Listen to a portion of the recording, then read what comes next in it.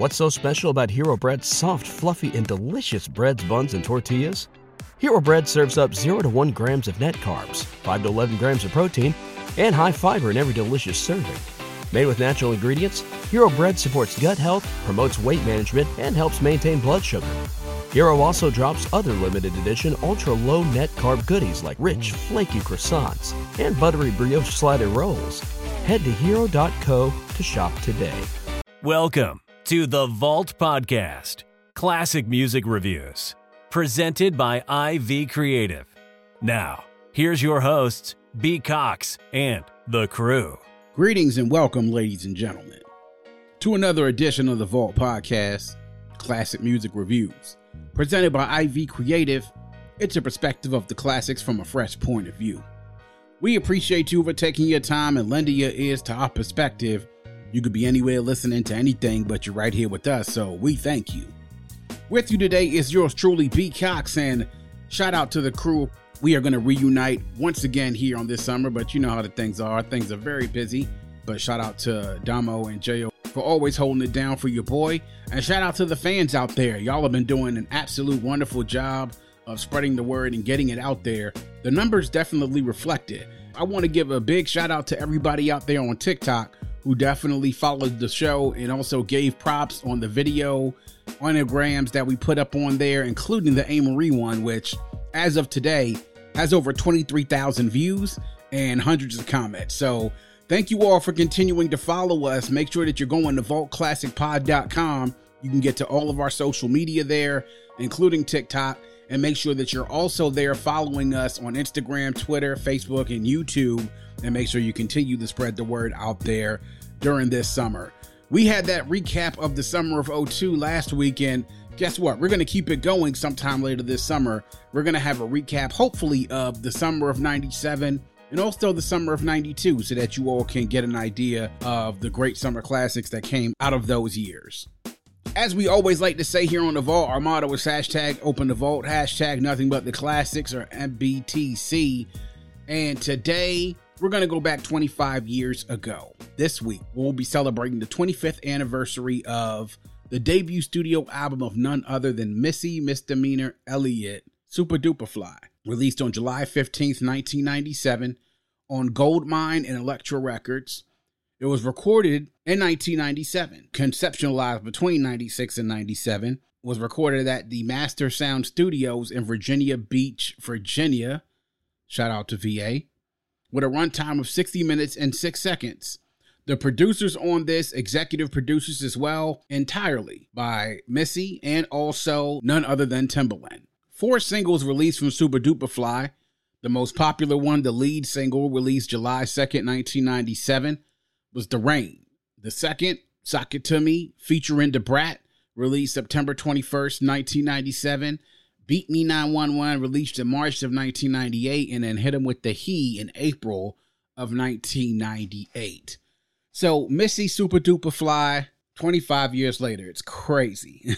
And so it's wild that, thinking back now on all these years, the things that she has accomplished in the music industry and what Timbaland has become, not just in hip hop, but in the music industry as well, is really ridiculous considering that it didn't just start 25 years ago. The background about Missy, she started a group originally called Phase, later became known as Sister. Everybody now knows the group that Missy, Sister, that she was a part of with 3 of her friends in Virginia.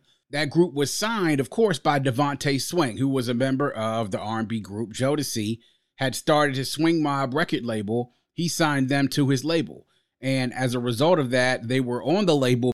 They recorded an album, but the album was never released and their recording contract was terminated. So afterwards, Missy goes back to Virginia where she links up with Timbaland and they start writing and producing songs. Their big contribution, of course, starting together was them working together on Aaliyah's One in a Million album, released the previous year in 1996. So Missy signed to Electric Records on a solo deal. Then she's also given her own record label, which, when you think about it, is a little unprecedented. Someone who had been in the record industry for a while, writing and also producing songs, but had never released an album themselves, and was also given her own record label with Goldmine. And She started out in the recording sessions of Supa Dupa Fly, which only took a very short amount of time. And I wanted to speak about that in this article that I read on Rock the Bells about Missy Supa Dupa Fly and its importance in regards to where it stands in the game. Now, that first single that came out with The Rain was something that was released in the beginning of July of 1997, kind of hit us all out there out of nowhere. And I mean, it was something, the sound was unique, and it wasn't the first time that the public at large was exposed to Missy, because in the previous year, we had heard her not only singing background vocals on Aaliyah's debut album and also co-writing and producing some of those songs, but everybody now popularly knows the one that I think that we all know her from was from the Things That You Do by Genia Thompson, the Bad Boy remix, where she was on there and had that memorable verse that she spit that kind of got everybody first acclimated to her unique style. But I wanted to take a little bit and talk about this article from Supa Dupa Fly, and before I get into my initial reactions. This article from Rock the Bells states about how this was right in the midst of not too long after the deaths of Tupac and Biggie. Then it was talking about where the game was at that particular time. And it says it become one of the greatest years in the genre's history with landmark releases from Jay-Z, Wu-Tang, Notorious Big, and then none other than Missy, Misdemeanor, Elliott. Her debut album, Supa Dupa Fly, would take music into a new sonic and visual wonderland. And as an audience, we were ready for someone to lead us into the future. She was and still is a rare artist. Missy can sing, rap, write, dance, and produce. She is technically impeccable with the ability to improvise, sexually playful while resisting the male gaze, charmingly shy but has a commanding presence. Her versatility, talent, and passion were apparent from the start, but what was most exciting in an era populated by hardcore and hypersexualized personality was her innovation. When the public met her in the summer of '97, Missy was already an established industry juggernaut. She, along with her childhood friend, Timothy Timberland Mosley, solidified themselves as a dynamic producing duo, working with acts like Jodeci, SWV, Destiny's Child, New Edition, Puff Daddy, Mary J. Blige, and most notably Aaliyah. Even with all her success behind the scene, Missy decided to take center stage. She recorded Supa Dupa Fly in 2 weeks with Timberland as the sole producer. She would later tell interviews, "I did this album for my fans. She didn't need the money. It was about her artistic expression."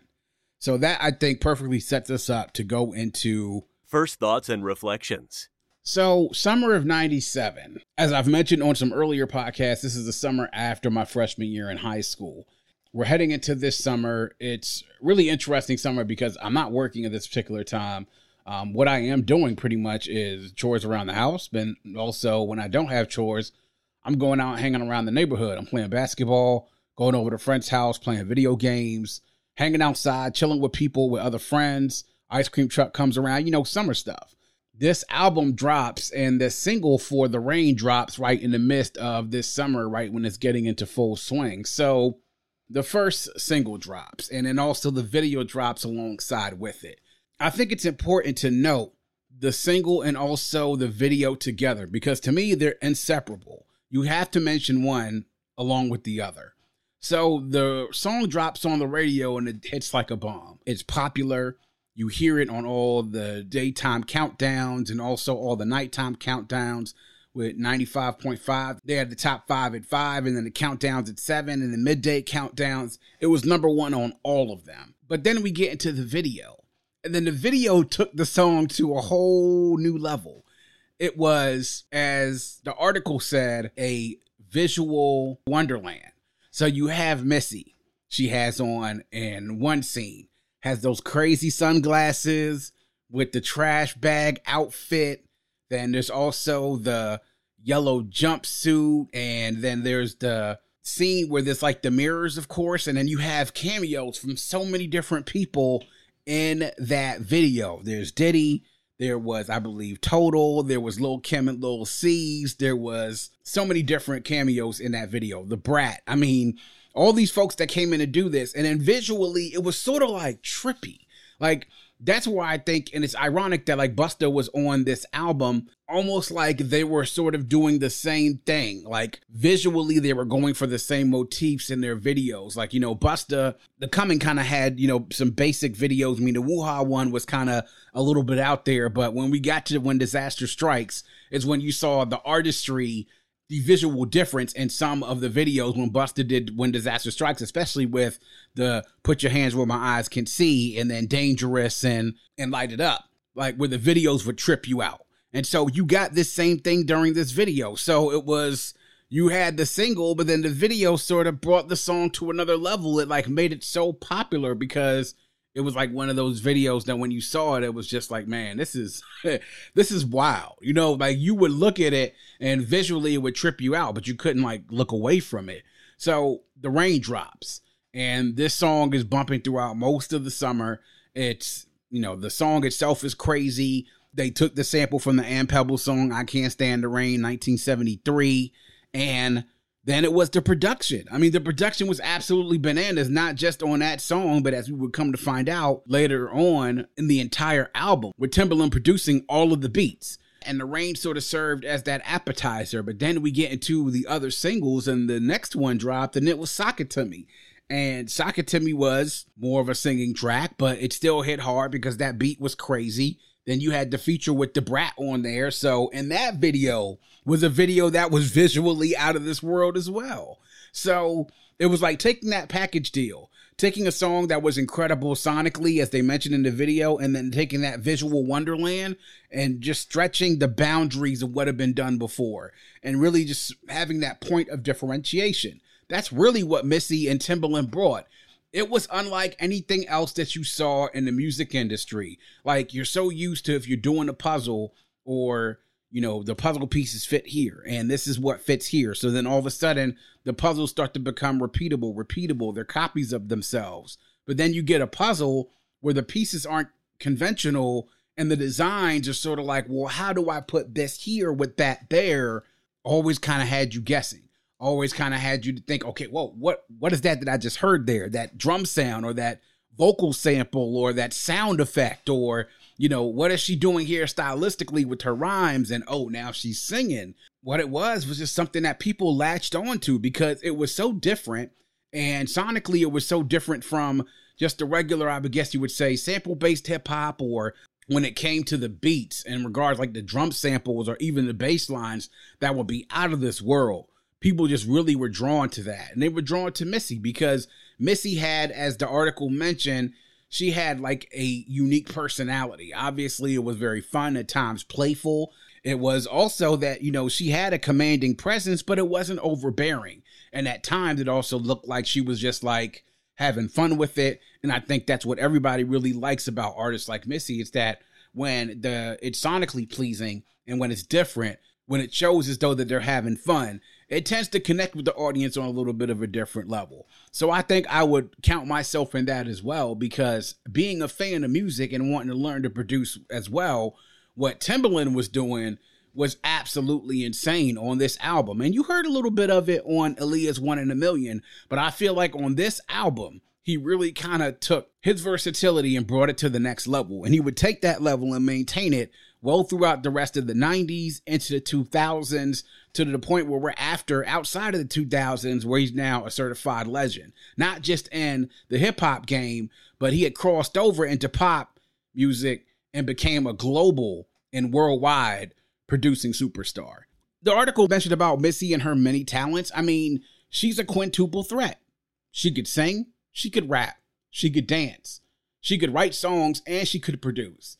And when you talk about somebody that has that many talents, there aren't many people that have all of those talents all together. And you would think like, hey, it's kind of hard for someone to do all that, cannot excel in one thing versus the other. But I think she kind of did all of those equally well. And I think it also speaks to a point of how rare an instance like Missy was. What's so special about Hero Bread's soft, fluffy, and delicious breads, buns, and tortillas? These ultra-low net-carb baked goods contain zero sugar, fewer calories, and more protein than the leading brands, and are high in fiber to support gut health. Shop now at Hero.co.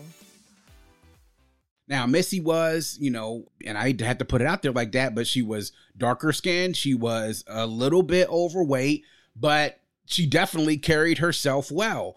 Those type of women, especially in that period of the music industry and Hollywood and entertainment, weren't necessarily the ones that people wanted at the forefront of the game and of the industry to be faces of the industry. She sort of struck out against that because her music was so damn good. And because she was such a personality that people wanted to see, wanted to hear, they wanted to know more about her, and her results were undeniable from the things that she was involved in. It was like, hey, Missy's involved with it, along with Timbaland, it's going to be gold. It's going to be golden. That, I think, to me, was also groundbreaking in the fact that she didn't have to look like, whoever some of these babyface dolls and, whatever her skin tone was, or her body had to look like this. Like, no. She was just so dope that it didn't even really matter about any of those things. You couldn't deny Missy from her spot from where she was. But she was ultra talented. Obviously, I would say musically, it was a unicorn as far as her style was concerned. I mean, she was writing rhymes. She was singing and has an amazing singing voice. Songwriting and producing wise, she's great. And she had a great chemistry with Timbaland. And then what Timbaland was doing, the fact that he worked with Devontae Swing Mob, it's like he took what he learned along the way and made a unique production style all of his own. Probably, and I don't think I'm too far off base saying this, probably the most distinct and unique producing style, at least hip-hop wise, of all time. The fact that he was so different, the fact that he stepped outside of boundaries that many other producers weren't willing to do, the fact that there are things that he does in his production, tips and tricks and these little hallmarks that appear in this production. When you hear it by another producer nowadays, you're like, yeah, that's something that he got from Timbaland, because Timbaland was the first to do it. I think that this album helped solidify him as a versatile producer. And when you hear it, you hear hip hop beats here and heavy hip hop beats here. When he could do hip hop, he did hip hop. And when he wanted to do R&B stuff, he did R&B stuff, where it wasn't sugary R&B or typical R&B. It was definitely non-traditional, but it was R&B all the same. And as he would show later on that decade into the 2000s, working with Justin Timberlake and Nelly Furtado, he could definitely cross over into pop. And when he did that, like I said, he stepped over into a new stratosphere. Highlights and lowlights. So my highlights on here, definitely the singles. I mean, obviously, we talked about Sock It To Me and The Rain. The Rain was just something, like I said, it went off like a bomb when it dropped. It was all over the radios. The video was all over the box, all over Rap City, even MTV. You couldn't escape it. That video for Sock It To Me, that song for Sock It To Me, something that stuck with people for a very long time. But other songs as well that were highlights to me. I did like Hit 'Em With The Heat. That featured Lil' Kim. Lil' Kim also was in the Sock It To Me video as well. But that also introduced us to Mocha.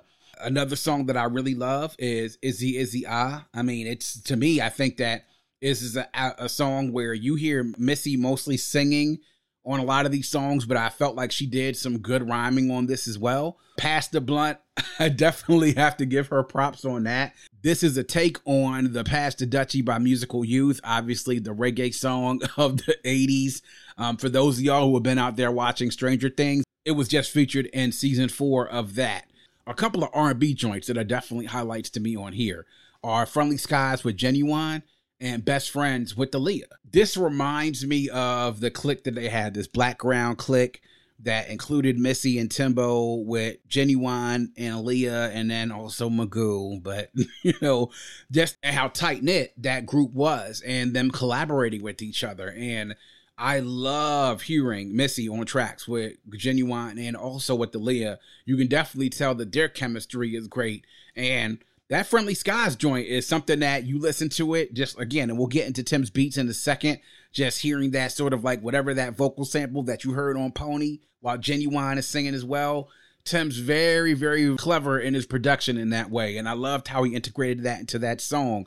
And then Best Friends with Aaliyah, one of my favorite joints on there. It really, to me, strikes to a relationship that Missy and Elliott had that you just only wish that they would have had more time to produce more music with each other. Like, you'd only imagine that later on in the 2000s, what Missy and Elliott could have done with each other, singing on tracks and also having Missy produce more stuff for Elliott. I mean, crazy, absolutely crazy.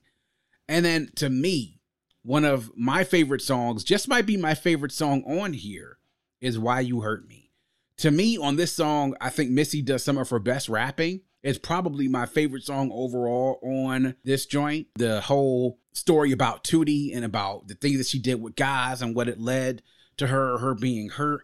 I mean, the storytelling on this kind of, to me, taking another element of Missy and making her just showing that versatility, showing the different things that she can do and the type of songs that she can produce and write.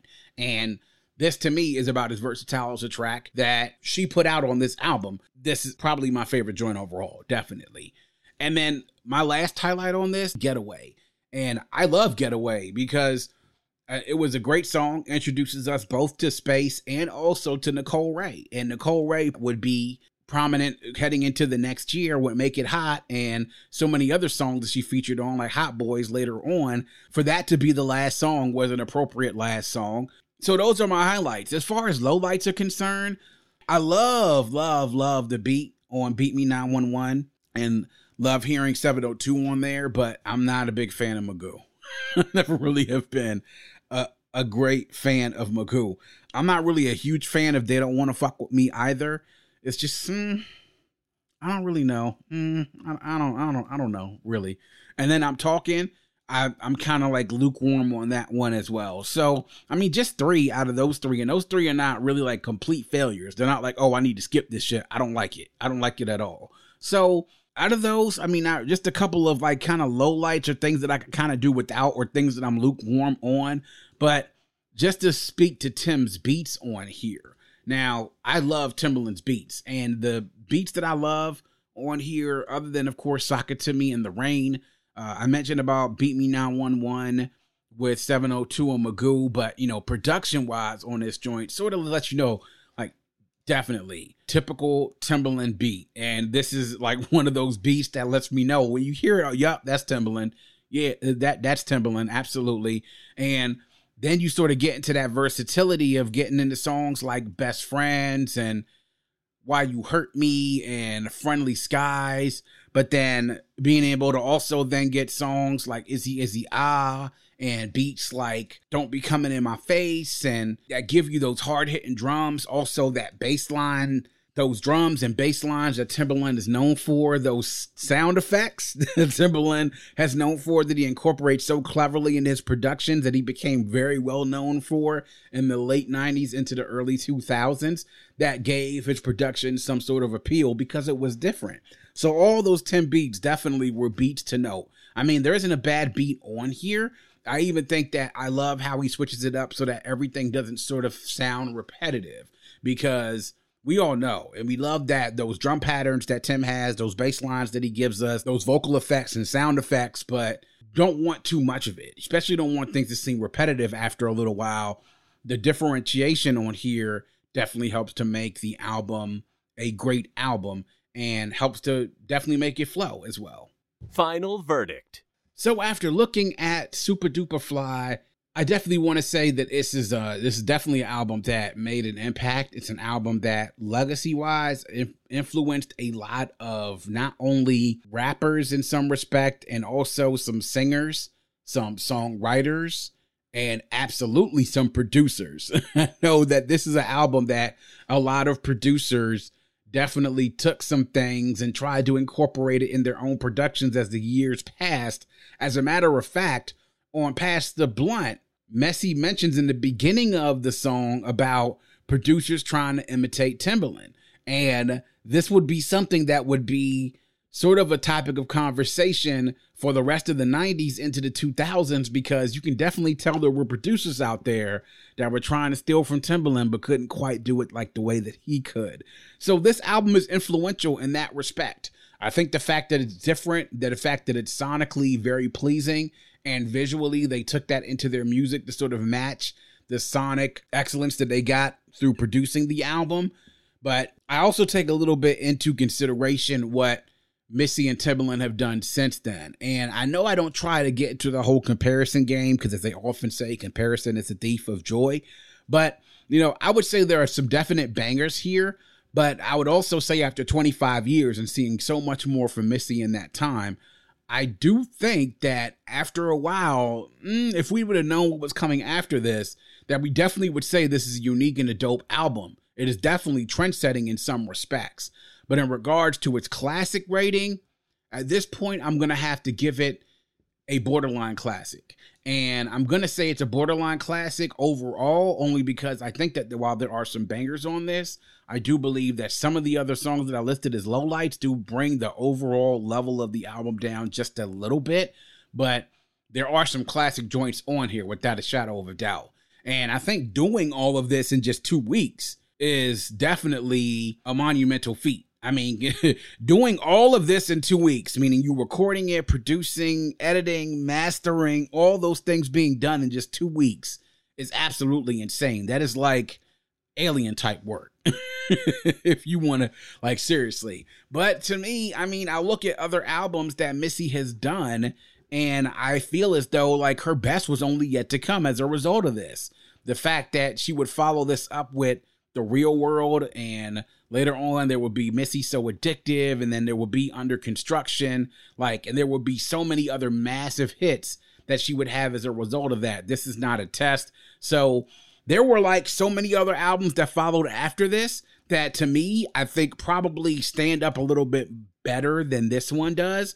I think that without a shadow of a doubt, this album laid the foundation of so many different things, not just for Missy, but in the industry also laid a lot of foundations for things that singers, rappers, and producers took from this and attempted to duplicate later on, even not to the same level. But I would definitely have to say, for me, borderline classic. I think that the legacy of this in regards to how different it was, and I think it forced people to think outside of the box because they knew that bringing the cookie cutter stuff in some respects really wouldn't work because of how different this was and how the public also responded to it.